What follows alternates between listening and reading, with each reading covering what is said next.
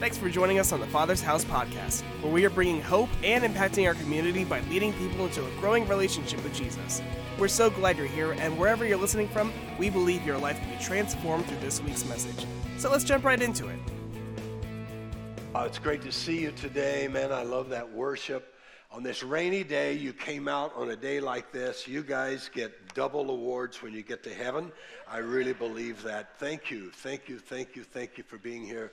It's a great opportunity today. I want to thank you for all the birthday cards and gifts. And so they're still coming in because with me, it's a birthday month. When you get as old as I am, you can do that. Let me just share with you also, we're in this series on relationships, and we're doing another YouVersion plan this week that will go for 21 days, and it's called Better Together. So you can go to our website and you can click on that, or you can use the QR code and sign up. It's going to be awesome. Well, how many know what's happening the last Sunday of March? Easter. He is risen. The resurrection of Jesus, and it's also our 28th year church anniversary on Easter. But Easter is the time at which separates Christianity from all other religions. All other religions can tell you the time that their founder was born and died, but you'll not find that with Jesus. You go to his tomb and it says he's not here, for he is risen. So on Easter, more people are aware and want to come to church than any other time.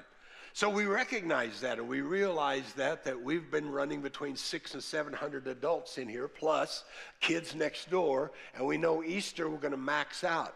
So we've been praying, and so on Easter, we're going to do 3 services.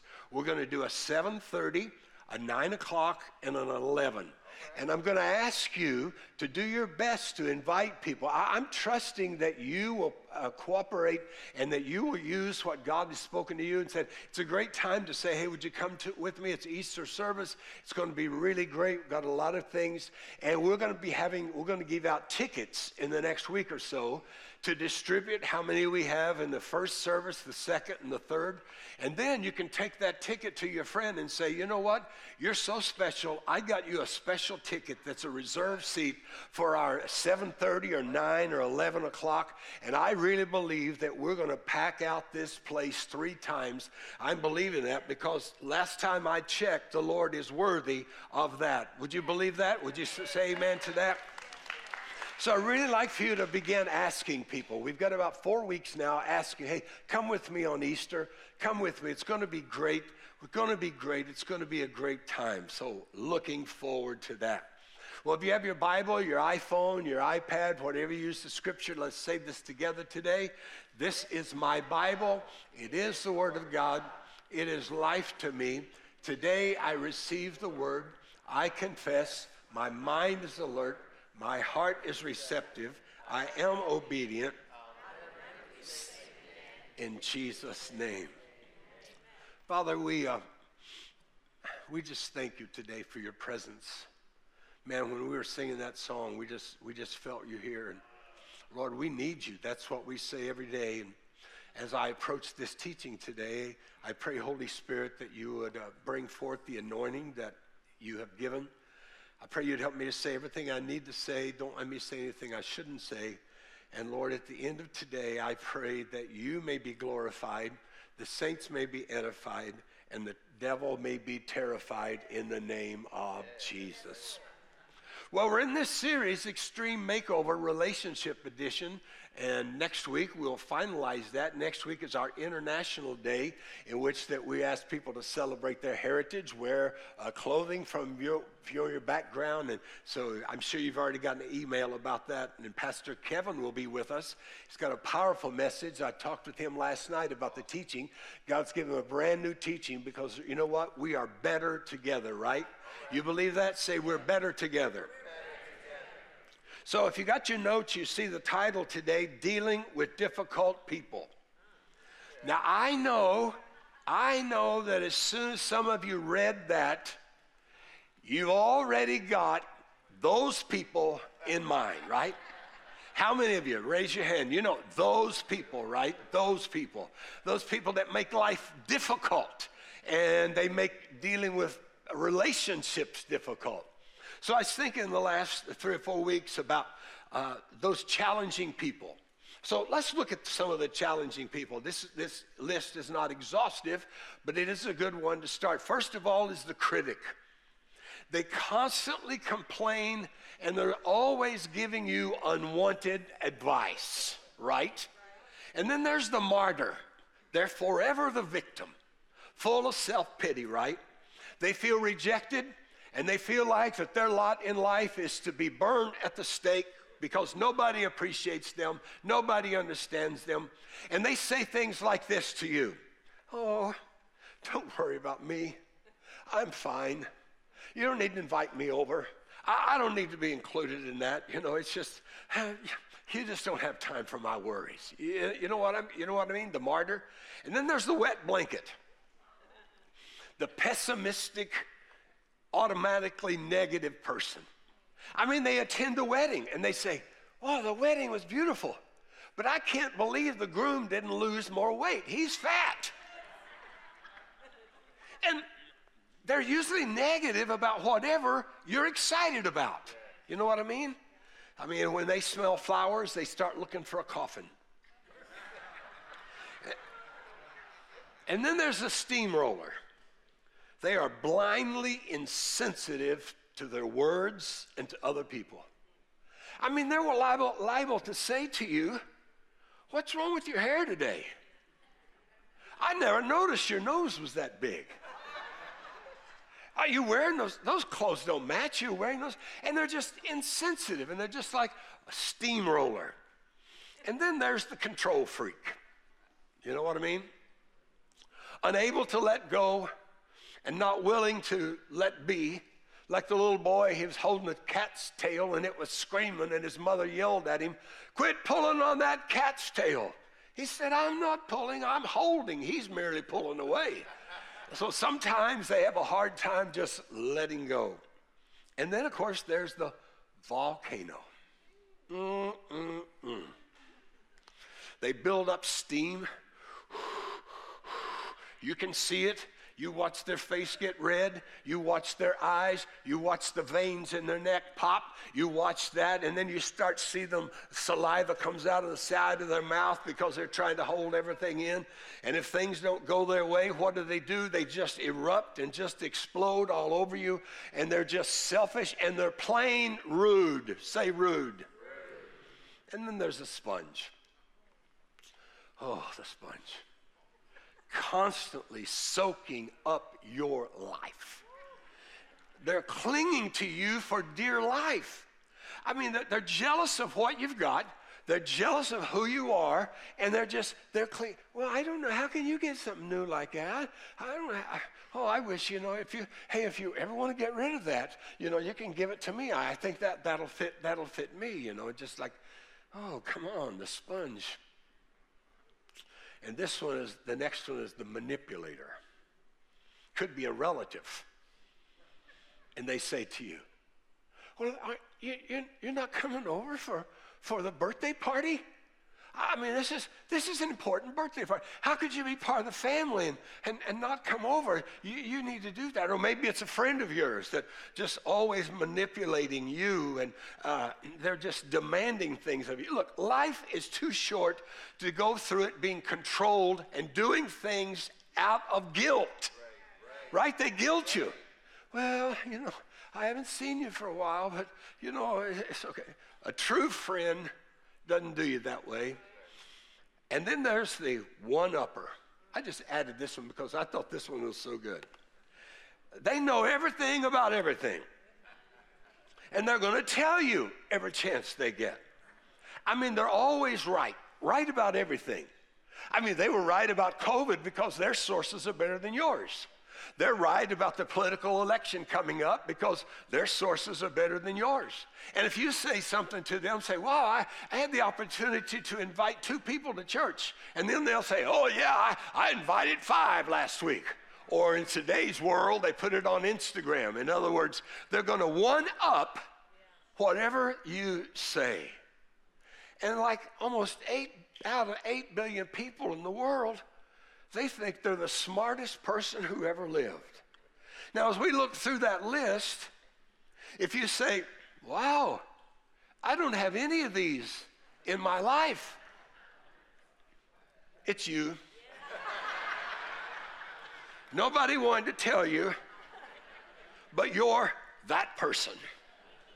And some of you fill a lot of different categories here. Dealing with difficult people, it drains our energy, it eats up our time, it creates stress of unnecessary hassles. So today I want to talk to you about how can we deal with those people in such a way that honors who they are and shows the love of God. I love this verse. Would you read it with me out loud? Romans 12, 17 through 19. Discover beauty in everyone. Let's just stop there. Look around. Look at the beauty this morning. All ages, different colors, tall, short, challenged. Look at this next line. If you've got it in you, get along with everybody. That should be a country song. Get along with everybody, all right? Look at your neighbor and say, let's just get along. Don't insist on getting even. That's not for you. I'll do the judging, says God. I'll take care of it. So what are we going to do? First of all, we got to start here. We got to check the mirror. Because you see, what often happens is that long list, because you are one of those or you have several of those, then you know who is a difficult person for you? Someone that's just like you. I mean, you see it you see the manipulating, you see the controlling, you see all of those things. So I have to ask God, are these characteristics in my life? Am I the person, when somebody sees me at Publix, all of a sudden they go to a different lane so they don't have to be around me? You've done that. You say, oh, so-and-so is here. I'm not going here. Let's go somewhere else. Why? They drain the life out of you. But what if that person is you? You say, I don't have any good relationships. What if it's because you're one of those people? And it's hard for people to get close to you because you put on one of those roles and that's how you live. Look at this, Matthew 7.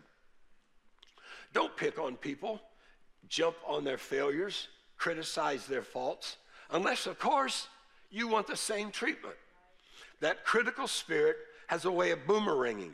It's easy to see a smudge on your neighbor's face and be oblivious to the ugly sneer on your own. Do you have the nerve to say, let me wash your face for you, when your own face is distorted with contempt? It's the whole thing, traveling roadshow mentality all over again, playing a holier-than-thou part instead of just living your part. Wipe the ugly sneer off your face, and you might be fit to offer a washcloth to your neighbor. Why do some of these things bother me? Because it's some of the things that I need to deal with in my life. Number 2 today, deal with your anger. Deal with your anger. Andrea did a fabulous job. Didn't she do a fabulous job last week talking about this? Just unbelievable. But when you go on social media or you meet someone and they're one of those people, it causes us to, our initial response is to get frustrated because of them. And then sometimes if we let that just be there, then we get angry. What should have just been a frustration now becomes anger because we don't deal with it. Ephesians 4:26, go ahead, be angry. You do well to be angry, but don't use your anger as fuel for revenge, and don't stay angry. Andrea talked about that last week. There's nothing wrong with anger. But it's when we allow that anger then to begin ruling over us, and we show that towards other people. We need to be angry about social injustice. We need to be angry about those things. Number 2, deal with your anger. Number 3, don't take the bait. Don't take the bait. Those people love to post something on social media about, it's going to be a tough year politically. People are already building walls and dividing where they are in the midst of that. And so they began talking about politics.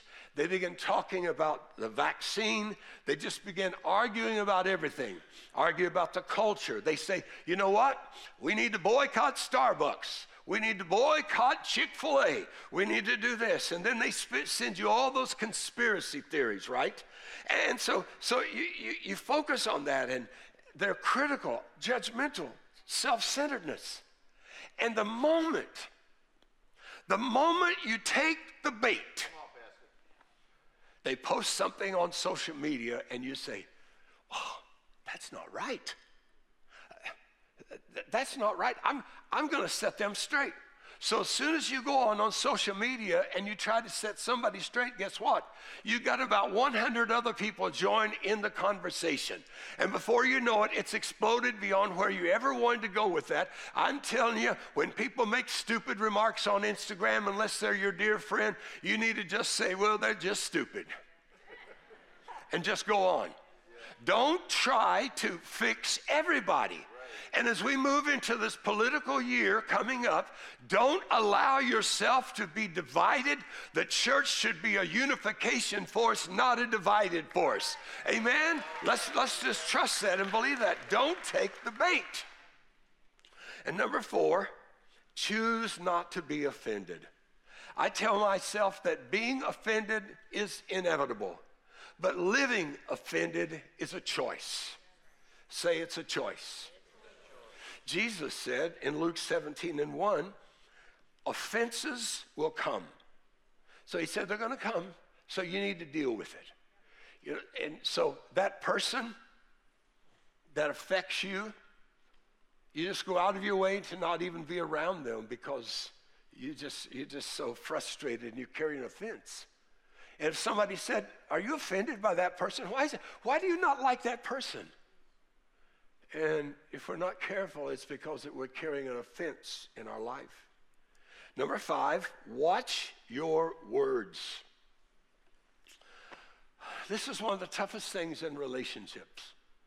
You know, even with a husband and wife, it starts off in a conversation, and then what does it do? You begin raising your voice, and it goes a little bit farther, and then it escalates, and then before you know it, you're in a whole major disagreement in the midst of all of that because we're not watching the words that come out of our mouth. So let me just give you a few suggestions. Here's the first one. No name calling. No name calling. No name calling. Look at this verse, Ephesians 4:29. Do not say bad things that hurt or insult people. Instead, say only good things that will help people. Your words should help people to become strong when they hear them. So when you're talking to your spouse, your kids, you got to ask yourself, are the words that I'm using giving them strength, or am I just trying to use my words to put them in their place? No name calling. There's no reason, no excuse to be dishonoring and call someone names. And second one, never raise your voice. No one has ever been changed by somebody who's yelling. They're changed by a loving voice. And then never get historical. No, I didn't mean hysterical, I meant historical.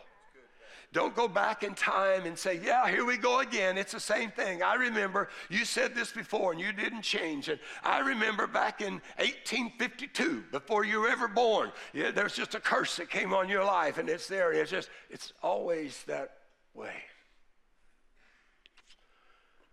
And never say never or always. You know that one? Well, you always do that. Or you never open the door for me, or you never think about me, or you never. Don't use those words because they get you nowhere. And the next one, especially if you're married, don't threaten divorce. The word divorce should never come in your marriage or in your house. Murder, maybe.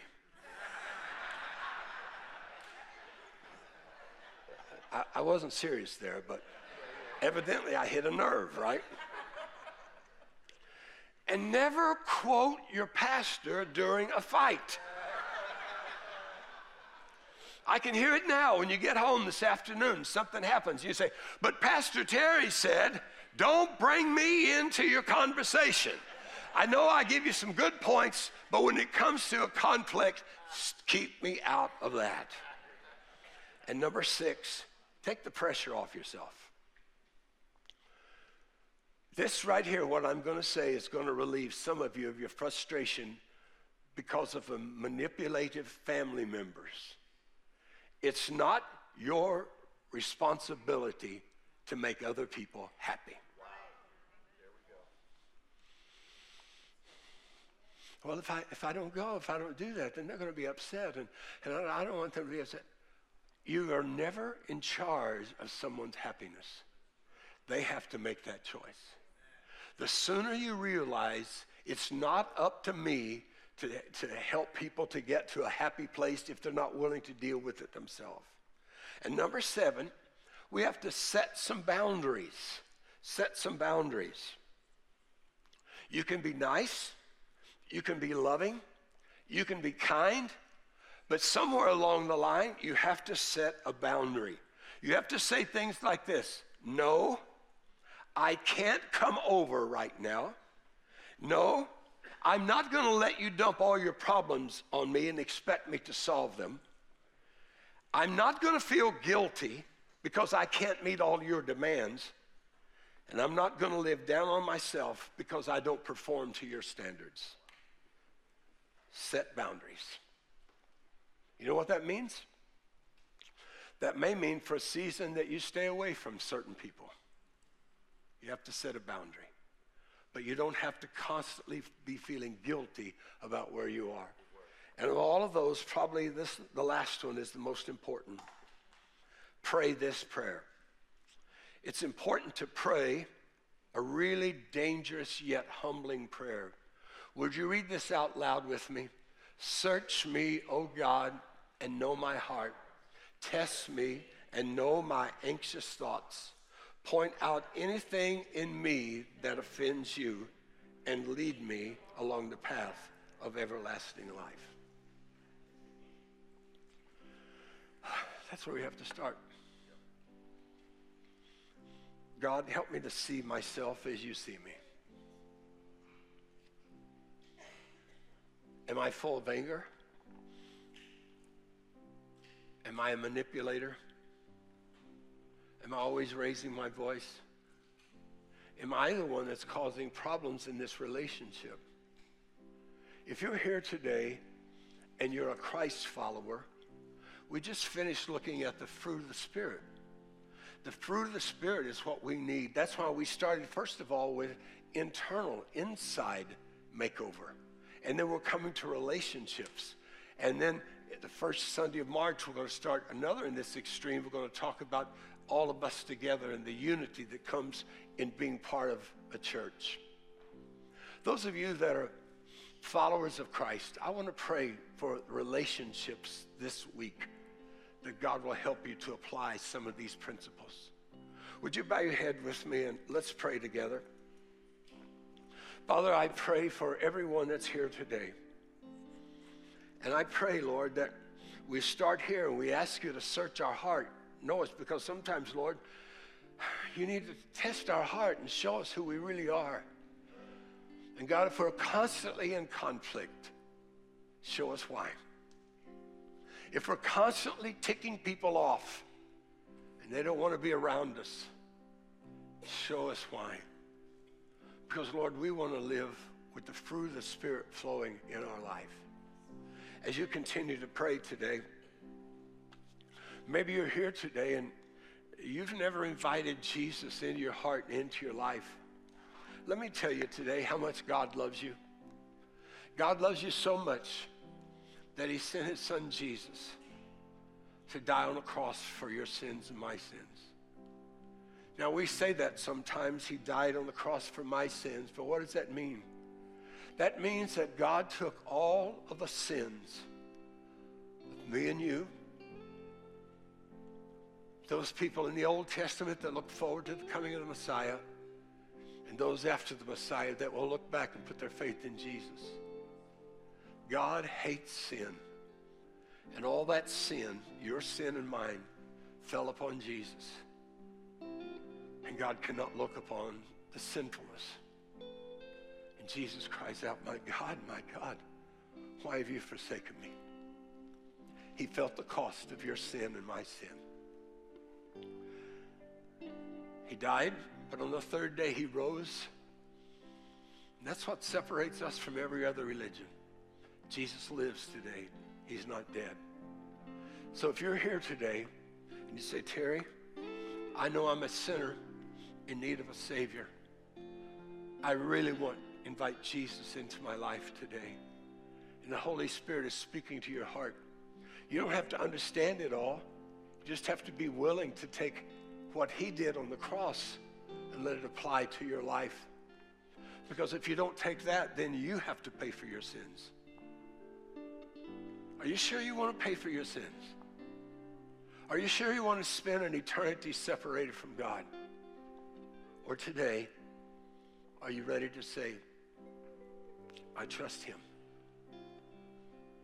and I'm going to transfer the control of my life to Jesus, because I need something that's beyond me.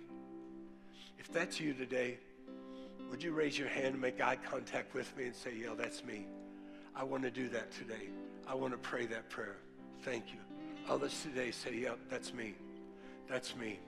I need to do that. Thank you. Others today, yes, Lord. And those of you that are watching online, just raise your hand right where you are and say, yeah, that's me.